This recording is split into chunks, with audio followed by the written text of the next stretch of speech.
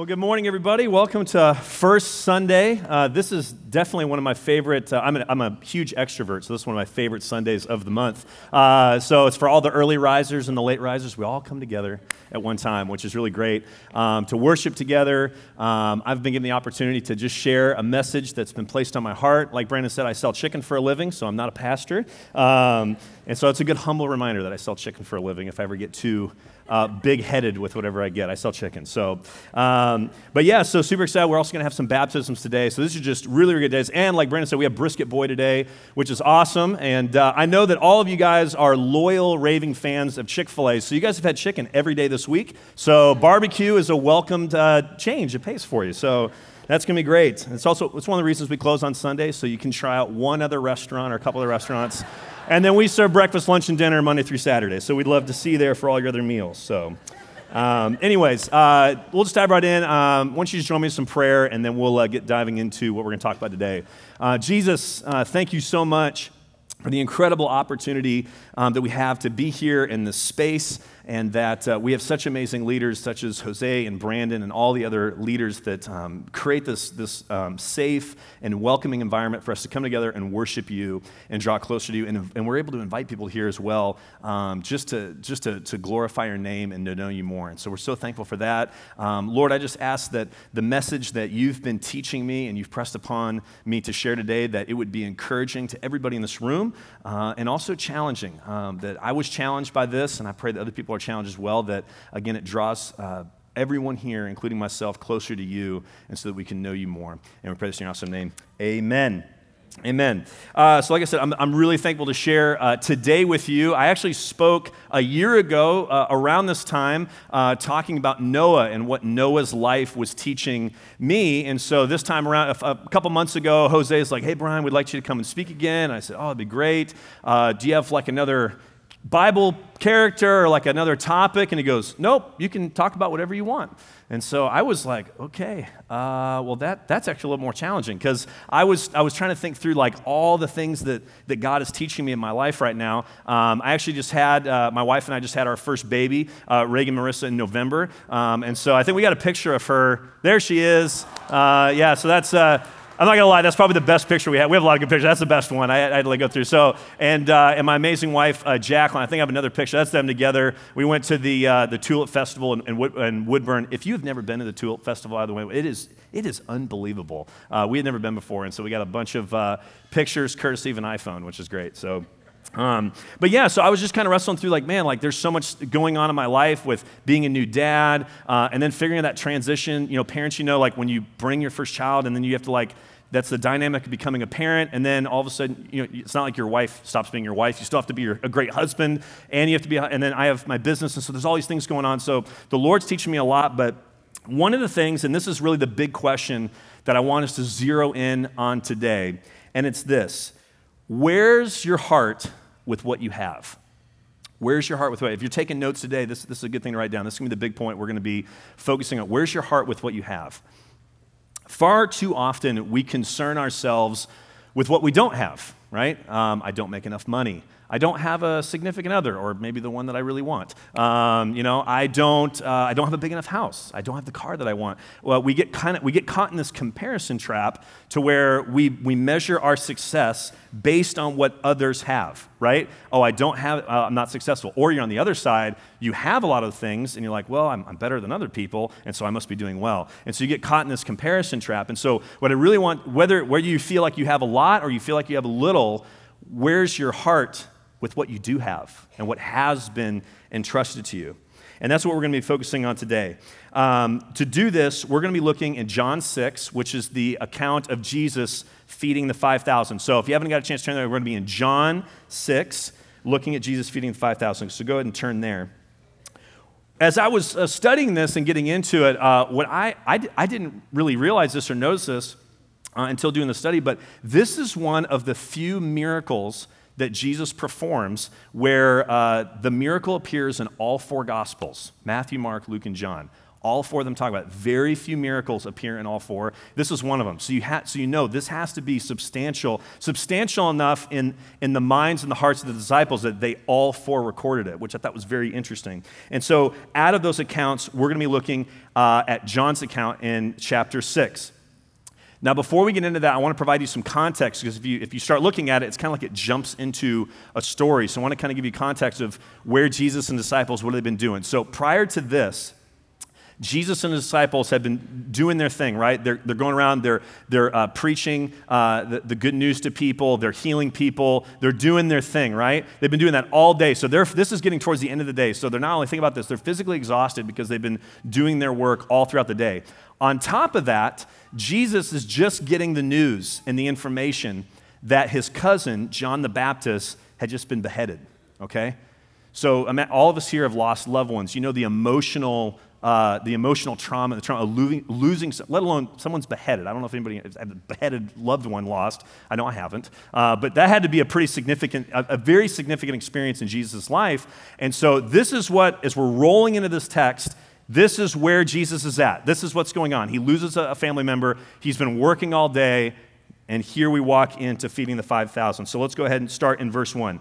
Sometime after this, referring to hearing the news about John the Baptist being beheaded, Jesus crossed to the far shore of the Sea of Galilee, that is, the Sea of Tiberias. Now, quick side note, my wife and I love going, you know those trivia nights you can go to and you get like play games? We've only won once. I mean, we won, and that was like the greatest day ever, right? But little trivia note, as I was doing some research, so the Sea of Galilee, newsflash, it's not actually a sea, it's a lake, which I thought was very interesting. I was thinking like the Gulf of Mexico, but when I looked at it, it is a lake. And funny enough, the Lake Galilee, or as we traditionally call it, the Sea of Galilee, so they still refer to it as that, it is the lowest freshwater lake in the world, and it is 685 feet below sea level. So a little fun fact, random fact about the Sea of Galilee, the lowest. So now you'll know you'll be able to win that trivia question someday in the future. So anyways, we'll get back to the text. So Jesus crossed to the far shore of the Sea of Galilee, or the Lake of Galilee, and a great crowd of people followed him because they saw the signs he had performed by healing the sick, right? We were just talking about that. Then Jesus went up on a mountainside and sat down with his disciples. The Jewish Passover festival was near. When Jesus looked up and saw a great crowd coming toward him, he said to Philip, "Where shall we buy bread to feed all these people to eat?" He asked this only to test them, for he already had in mind what he was going to do. Very Jesus thing to do there. There you go. All right. Philip answered him, well, it's going to take more than half a year's wages to buy enough bread to feed each person just one bite, just a bite. Okay, I got to pause right there. So at my restaurant yesterday, we fed 5,000 people yesterday, okay? So the anxiety that Philip is feeling, I know exactly what he's talking about. My team and I, we do our best. We really do 6 days a week. But I tell you what, there are times, like yesterday, there are times when I know the feeling, and we just look at that door and the line of people out the door in the drive-through, and it's just like, how in the world are we going to do this? How is this going to happen? And so I'm with Philip here. I'm thinking like, okay, what's Jesus' supply chain strategy? What's his operational? Like, is he going to use iPads, credit card readers? How is this going to work? Everybody's going to have gluten allergies. What if they can't eat the 5 loaves of bread? All this, how is this going to happen? I'm like, okay. Anyways, I work in the restaurant. Yeah, you just get used to it. All right, so point being, I understand what Philip is feeling here, like, how in the world is this going to happen? So let's go to verse 8. Another one of his disciples, Andrew, Simon Peter's brother, spoke up, well, here's a boy with 5 small barley loaves and 2 small fish, but how far will that really go among so many? So even him, he's like, oh, well, we got something, but I don't really know how it's going to go. We're going to talk about that more later. By the way, the 5 loaves of barley, you're talking like little thin pieces of bread about this big, and the fish was most likely sardines. I don't know how many of you guys eat sardines on a regular basis, but not the biggest fish, right? So a very small amount. Jesus said, have the people sit down. There was plenty of grass in that place, and they sat down. About 5,000 men were there. A lot of theologians will say 5,000 men, that's not counting women and children. So it could be, we're going to talk about 5,000 because that's what but it could have been 10, 12, 15,000 people. 5,000 is amazing in itself, but it could be even larger from what theologians are saying. Jesus then took the loaves, gave thanks, and distributed to those who were seated as much as they wanted. He did the same with the fish. When they had all had enough to eat, so when everyone was full, not just a bite, when everyone was full, he said to the disciples, gather all the pieces that are left over. Let nothing be wasted. So they gathered them and filled 12 baskets with pieces of the 5 barley loaves left over by those who had eaten. Now, this miracle absolutely amazes me. As I said before, my head, like I said, I'm with Philip here. My head tells me, and Philip agreed, that Jesus wanting to feed all of these people is not just difficult, it is very inconvenient, okay? They have been working all day, it's getting late, and Jesus goes, oh, we need to feed all these people. Just like it's a no big deal. And the disciples, so I totally get it. Jesus exhausted, he had all this going on, but even with that, in the Matthew account in 14:14, it says that Jesus looked upon the crowd and he had compassion on them. And he chose to serve and love them anyways, even though it's inconvenient. So, takeaway from that text is Jesus chooses to love and serve even when it's inconvenient. Even when it's inconvenient. A couple weeks ago, Jacqueline and I, by far, we're not exhausted the way Jesus is here, so don't take that. But we were exhausted in our own American way. We had been working a lot, all this kind of stuff. So we were exhausted in our own mind a couple weeks ago. And Jacqueline and I, a couple weeks, we were talking like, oh man, it's going to be so nice. We'll be able to enjoy a Sunday together and then start off our week, get back on track and do this kind of stuff. Well, on Sunday, we received a text from a couple that we had not heard from in 4 years. It was like 4 years. Hadn't talked to them. We got a text saying that they were on their way up to Seattle and they were stopping by Portland, and they were just wondering if they could stay at our house for a few nights. And so I looked at Jacqueline and was like, what do? You just cover your hands up? So absolutely, it'd be our pleasure. Come on by. And so they come over on Sunday. Of course, we had to get the house ready, we get the guest room. So we get ready, the car pulls up, and we see them get out, and then we see 2 more people get out. And we're like, oh, hey, like, oh yeah, sorry, we have our family, some of our family with us too. And we're like, great, we've got couches. Yeah, come on in. And so we come on in. Of course, we welcome them, and we weren't bitter about it. Don't get me wrong, but we were just like, okay. And it was one of those things that it was, we brought them in, we loved them, we served them. But you know what? It was inconvenient. It was very inconvenient. It was messy. But I'm so glad that we took the spontaneous time to just reach out to some. Well, they reached out to us, and we just said, hey, it's an opportunity. Let's just serve and love these people, and let's just do it. So. Learn from this and try to find ways to serving people and loving people, oftentimes it is just inconvenient. And even as you see Jesus, as he's exhausted and as all this stuff, he still finds ways to say, hey, you know what, I'm going to serve these people, even though it's inconvenient. So this is what's going on in Jesus. Let's shift our mindset to disciples. So now, most likely, as you saw in that account, the disciples are trying to figure out logically, how are we going to feed 5,000 people? So Jesus is already I already know what I'm going to do. Let's just kind of ask them. We'll see what happens. So they're trying to figure this out. They're going through it. They're like, how's this going to work? How's this going to work?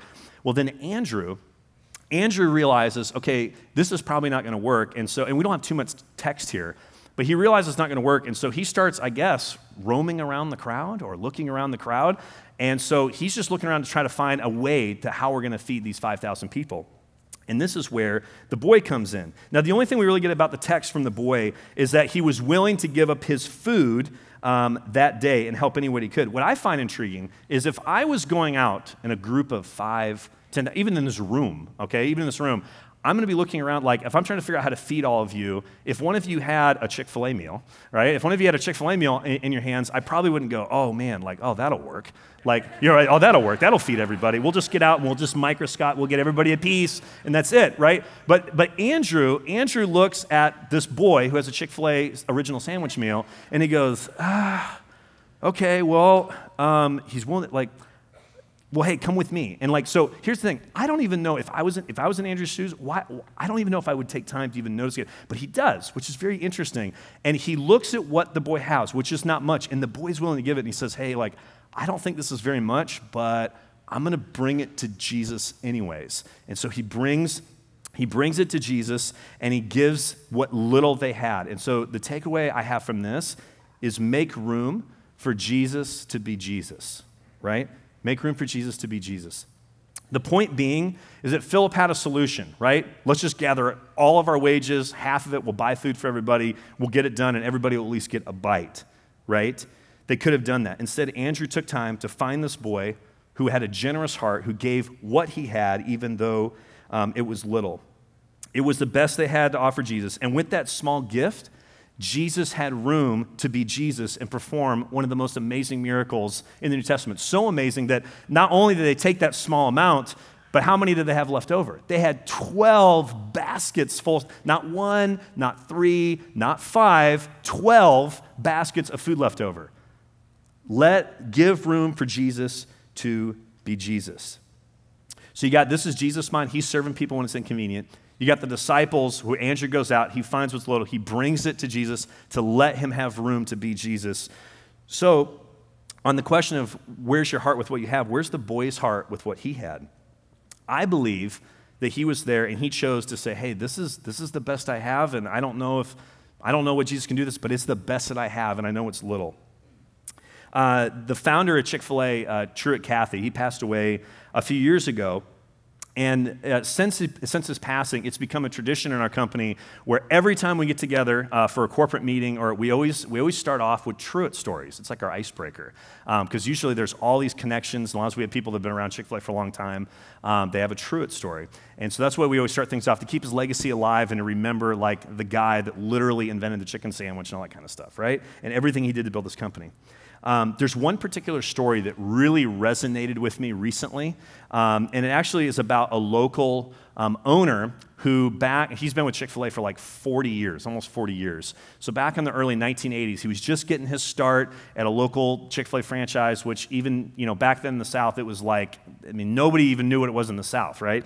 And so it was very, very small. But him and Truett were just driving down the road one day, and the owner looked over to Truett as they were driving, and he said this, and I want to make sure I get this quote right.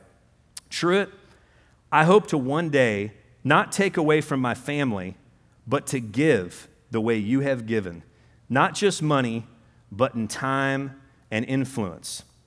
Truett, when he heard him say that, Truett pulled over the car, he stopped, he looked him in the eyes, and he said, if you're not giving with what you have right now, you'll never give when you got it. Right? I'm going to read that one more time. If you're not giving with what you have right now, you'll never give when you got it.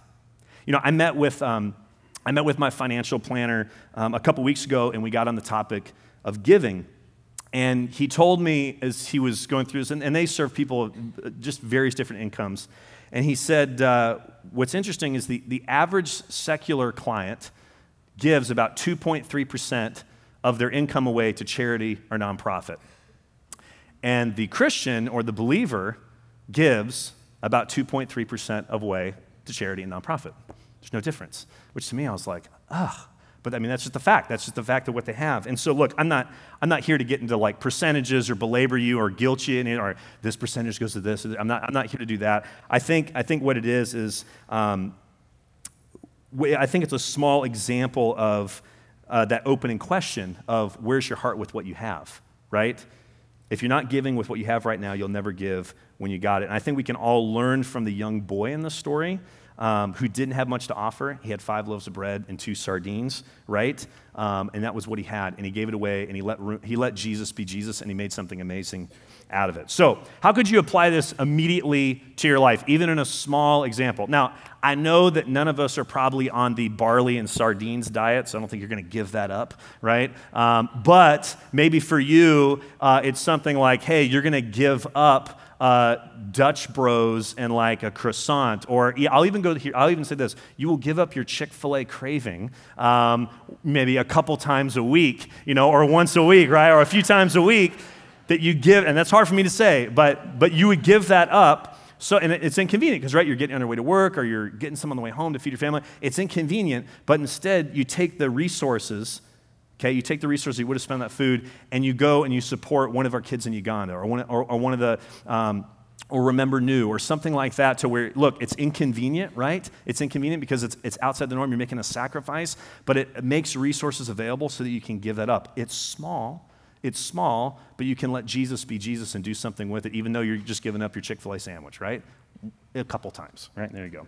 So there's a quick example for you. All right, well, let's keep going. So Jesus, this is really cool. So Jesus is not the only one who uses what's in his hand. This theme runs all throughout the scriptures of using just ordinary things, and God does something amazing with it. Now, I'm sure most of you are familiar, obviously, with Moses and his story. Go ahead and turn to Exodus chapter 4. You can thumb there. I think we're going to put it on the screen for you as well. This section of text is part of God giving Moses instruction to go into Egypt and free the Israelites. So this is a portion here. So let's check this out. Moses, this is starting in verse 1, Moses answered, "What if they do not believe me or listen to me and say, 'The Lord did not appear to you?' Then the Lord said to him, 'What's that in your hand?' 'A staff,' Moses replied. The Lord said, 'Throw it on the ground.' Moses threw it on the ground, and it became a snake, and he ran from it." I'd run too. Then the Lord said to him, "Reach out your hand and take it by the tail." So Moses reached out and took hold of the snake, and it turned right back into his staff, into his hand. "This," said the Lord, "is so that they may believe that the Lord, the God of their fathers, the God of Abraham, the God of Isaac, and the God of Jacob, has appeared to you." I love this. There's so many great exchanges between Moses and God. This is one of my favorites. Moses goes into this like what if mode, right? Like, what about this or what about this? Making all these excuses. Well, what if they don't believe me? Of course, as he's talking to God, which is very, it's just interesting how that happens. And he's making all these excuses. Instead, God just says, "Hey, what's in your hand? Like, what's literally in your hand? Or essentially, what do you have?" Like Moses, what do you have? Okay? Now, being a shepherd, Moses, he had become so accustomed to having that staff in his hand that he was probably just he probably forgot it was even in his hand. But the interesting thing is that God chose to use just an ordinary object that was in his hand, a custom, normal thing, and he decided to use it. So my question for you out of that text is, what are you doing with what you have? What are you doing with what you have? What have you been given that you can use to glorify him on a daily basis? Now, a practical example for us is what's literally in your hand right now, and most likely it's a phone. It's a smartphone. Do they even sell flip phones anymore? I don't even know. But maybe do not be offended if you have a flip phone. I was just wondering. But you have a phone right in your hand, right? And so you have it right there. Now, these are devices that we have been blessed with. Also cursed with at times too, because they just suck us in and we can't put it down, and like it's addictive at times. But we are blessed with this tool and we can use it as a resource. How can you use your phone to encourage and breathe life into other people? Right? It's right there in your hand. Like you don't even think about it sometimes. You just pull it out, and I could pull out this, and I could actually text one of my leaders right now and just say, "Hey, I'm so thankful for you." Appreciate like something so small. And it's like, it's right there in my hand, and it's a tool and a resource I can use to breathe life into people and glorify Jesus using that. I think about one of my youth leaders, Sean Warner, from high school. He always, and to this day, consistently shoots me a text message to say, "Hey man, like, I just want to say how much I appreciate you." And he lives in North Carolina, right? I don't even see him now. I just want how much I appreciate you. Man, how can I pray for you? Is there anything I can do for you? Like, I'm just here to support you in life. And it's something so small, and he just it's like once a month. I don't even know if he has it on his calendar or if he's just a top of mind guy. I don't know, but he chooses to use something as simple as a phone to do. And I know it's not just me. He does it with a lot of other people and uses that resource that's in his hand, his staff, to just bless other people and glorify God through it, right? Or maybe, okay, I was giving you examples of something tangible. Maybe it's something less tangible, right, that you have. Influence, okay? That's something each of us have influence in different various, whether at work or in life or in your community. Each of us have various levels of influence that we can use to glorify God, and we've been given that. And sometimes we don't think about it. We don't think about the influence that we have, our children in life, in our community. I thought about this. Hey, that's my baby. So I was thinking about this. Is when yesterday we had the opportunity to serve sandwiches at the Nike campus for the Russell Wilson Passing Academy, which is really, really cool. It was really fun. There was like 400 or 500 people there. Russell Wilson was putting on this kids camp for passing and a bunch of other things. Really, really awesome. All that to say, obviously Russell Wilson, anything he says, there's a lot of influence there, right? Super Bowl winner, and he basically is the Seahawks offense. He's the real deal, right? So he's there, and sorry, I like the Seahawks, but it's true. He is the Seahawks offense. So, but he's there, and at the end of it, he always does like a little Q&A and like sit down with all the kids and the parents. And I had the privilege of just listening from far away. I didn't get to talk to him or anything.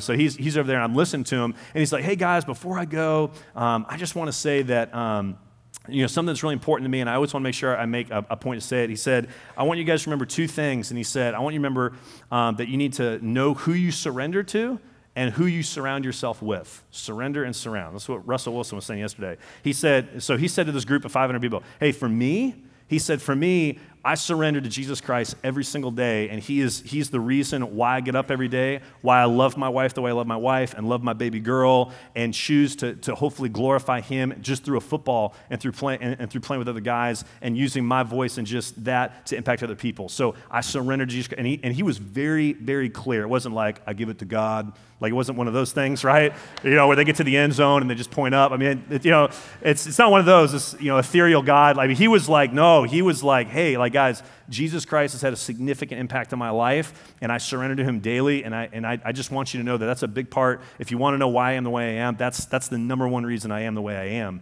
and is God in my life. And the second thing is who I surround myself with. I'm surrounding myself with people that are making me better, surrounding myself that will challenge me, hold me accountable. And so he was really, really big on that. And so again, that's an intangible thing, but he chose to use that opportunity that he had to a group of 500 people who they probably hold him at he is like a god to some people, and he chose to use that thing to bring glory to Jesus' name right there on the Nike campus on the football field. I mean, how cool is that, right? So using what's in your hand. So you got Jesus who uses, some fish and some bread. Moses uses a staff. I want to look to one more person in the scripture, and that's to David. Go ahead and turn to 1 Samuel 17:40. We'll have it on the screen for you as well. Look at what David had in his hands to take out Goliath. It says right here, then he took his staff in his hand, which, he had a staff as well. He chose 5 small smooth stones from the stream, put them in the pouch of the shepherd's bag, and with his sling in his hand, approached the Philistine, right? David didn't try to be something he wasn't, right? Saul's like, oh man, like you need this, you need this, you need this. He's like, I'm good. Like I don't need that, right? You guys know the story. He's like, this is what I have. This is who I am. I'm not going to try to be somebody else. Like I'm just going to trust that God's going to take care of me with what I've been given. And so I'm just going to grab a couple stones, and I got my sling, and I'm good. Like that. Like if you read through it, like his attitude's almost a little. Like I really encourage you to go through and just read through that whole chapter. It's not like it's a little sassy. I will say it's a little sassy. I mean, he's kind of a teenager attitude in there, but he was just like it wasn't. He was just so confident that guys, like God's going to take care of us, and like this is what I have. God's going to use that, and it's not much, but this is what I need. Like everybody else thought you need to do all these things to defeat this giant Goliath, and he's like, no, I'm just going to use what I've been given, and I'm going to trust that God's going to take care of it, right? So, like we've seen, let's recap, right? So Jesus chooses to love and serve even when it's inconvenient, right? You have Andrew who brought what little he had to make room for Jesus to be Jesus. We learn from that experience with Truett Cathy and that owner that if you're not giving with what you have right now, you'll never give when you got it. And then right here, you have with Moses and David, what are you doing with what you have? I mean, again, they had a staff, they had some stones, and they were able to do this amazing, just amazing things with what God had given them. So if you think about this, if God can do all of that with what we discussed today, with the fish, the staff, and the sling, imagine what he can do with like the Good News Today event, okay? If you just have like, we were talking about the day, like that is a huge event. That's not like 5 loaves of bread and a fish. I mean, this is a huge event, right? But each one of you has the opportunity to have like an invitation, right? One invitation, a text, like what's in your hand, pulling out your phone, texting somebody. I mean, I know it's far away, so maybe now wouldn't make sense. But as we get closer, right? As we get closer to it and like looking at your circle of people to like shoot them a message and be like, hey, there's a free concert in Hillsborough. Like, well, you should come out to it. Giving room for Jesus to be Jesus. You're just bringing the event, and man, what's going to happen? Who knows? But that's a simple thing that everybody in this room could do. That could have a significant. That's just one example, right? There's so many little things. But what are you doing with what you have? Now, I want to leave us with one more thought before we go back into a time of worship, and we're going to do baptisms, we're going to eat food, and it's going to be great. All right? I want to leave us with one more thought, and it's this. It's grant God access to what already belongs to him. Grant God access to what already belongs to him. There are so many amazing testimonies in the Bible about God using really just unremarkable people. Some of them were remarkable, some of them weren't. He uses everybody. and just their stuff, what has been given to them, to do the miraculous. Ultimately, we're just stewards. We're just caretakers of this stuff. It doesn't belong to us. I think it's funny. God lets us think that it's all ours, and like it's all ours. But in the end, it's His. It's His, and it's our responsibility to steward that. And so I don't know where you are. I think everybody in this room is a different perspective, but I want us to focus on again. Where's your heart with what you have? What have you been given? And stop focusing on what you don't have, but taking account of what God has given you, what He has blessed you with, and what are you doing with it? Maybe He has given you a lot, maybe He hasn't given you a lot, but what are you doing with what you have? I want to put up one more verse, and I know we just finished a study on Romans 12, but I think Romans 12:1 sums this up so well. Romans 12:1, therefore I urge you, brothers and sisters, in view of God's mercy, to offer your bodies as a living sacrifice, holy and pleasing to God. This is your true and proper worship. I could just read that verse like every day. Like it's such a reminder to think, okay, like in view of everything that God's done for me, in view of all that He bore on the cross, everything He did, the least I can do is offer myself. That's the best I can do. That's my 5 loaves of bread and 2 fishes myself. Like, hey, God, like this is the best I have. This is who I am, and I'm going to give you room to be you. And Jesus, I just want to be used by you, and so I want to do that daily. Offer your bodies as a living sacrifice, so it's holy and pleasing to God. And this is what God says is true and proper worship. This is what God wants. This is what He wants. So where's your heart with what you have? Maybe you're here and you're wondering, where do I even start? Like maybe you're here and you're wondering, where do I even start? Life begins when you give back to God, and He's already given it to us, right? It begins by giving your heart back. Grant Him access to your life. Give Him access to your life. That one decision to follow Jesus changes everything. I mean, for me, I grew up in church, right? I grew up in church, kind of off and on. It was into it, but it wasn't until I was really like 14 to 15. There's that moment, right? Like everybody in here, like you kind of hear it. Maybe come here often, you hear it every week, but until you get to that point where like you own it, and like Jesus, you have that encounter. Like I can't put it into words, only for people who've been here and experienced, but it's one of those things that like, I remember when I was 14 years old, I was on a New York mission trip, and I was on the streets of New York, and in serving other people and in loving people and sharing the gospel, I encountered Jesus, and the faith to me came alive in that moment. And that's truly for me, I was like, man, like this whole Jesus is not just some like thing we talk about. It's not something like Jesus is alive. He resurrected from the dead. He died for our sins. He became very real. And so that's just something that, man, if that's something that you have not yet experienced, like I'm telling you, like I don't know what you're waiting on. I don't know what you're waiting for. If you're struggling with stuff like that, this is it's not going to solve all your problems. It's not like you accept everything's just going to. But I'm telling you, like it's one of those things that like even when life gets stressful, even when life gets hard, it's one of those things you can go back to, and just there's times where I'm just praying like Jesus, just because that's what I need. I sell chicken for a living. I may look like I have it all together, but honestly, like I'm just as broken as anybody else. I need Jesus just more. It doesn't just because like I've been a believer for a while doesn't mean I don't need Jesus less than I did before. Like I need Jesus more. I need Jesus more and more, even though when I feel like I have it all together. And so I just encourage you all, like, where's your heart with what you have? Like look at what you have, be thankful for it, rejoice in it. Don't get caught in that comparison trap. But Jesus, just be like, Jesus, like I want to like use what you've given me, and Lord, I want to take it and I want to glorify your name, and Jesus, I want to lift you up. And so I just encourage you to take time as we reflect in a time of worship, to just take time to just ask God to search your heart. Psalm 139 says, search my heart, O God, and point out anything inside of me that is displeasing to you. And so as we move into this time of worship, I want you guys to reflect and challenge yourself and really think like, Lord, am I doing everything I can with what has been given to me? Am I granting God access to what already belongs to Him? Why don't you stand with me and we'll pray. Jesus,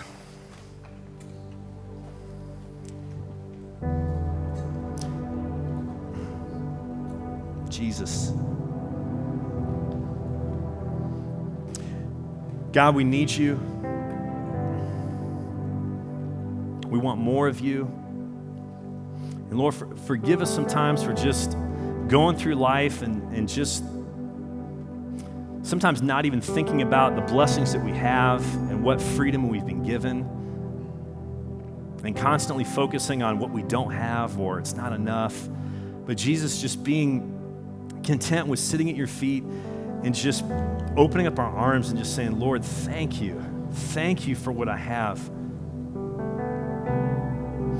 Jesus, I just ask for me and for everybody in here that, Lord, that for any hearts that have just gotten, there's any walls built or anything like that, Lord, I just ask that you continue, just start to break those down. Like anything that we're hanging on to or we're clinging to,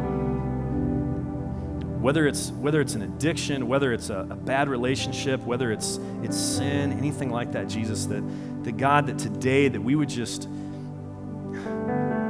ask for you to intervene in our life and make room for you to be you and you to work in our lives, and stop trying to do everything on our own and be like the disciples and try to figure out how to feed 5,000 people on our own, but just bringing what we have, what little we have, and saying, Jesus, do something with this. And Jesus, I know even with that little that we bring you, that God, you're going to feed the 5,000, you're going to feed 10,000, you can feed as many people as you want. And so God, I just ask that we just take time to reflect, and that God, that you work in everybody's heart here. We love you, we praise you, and we give you honor and glory in Jesus' name.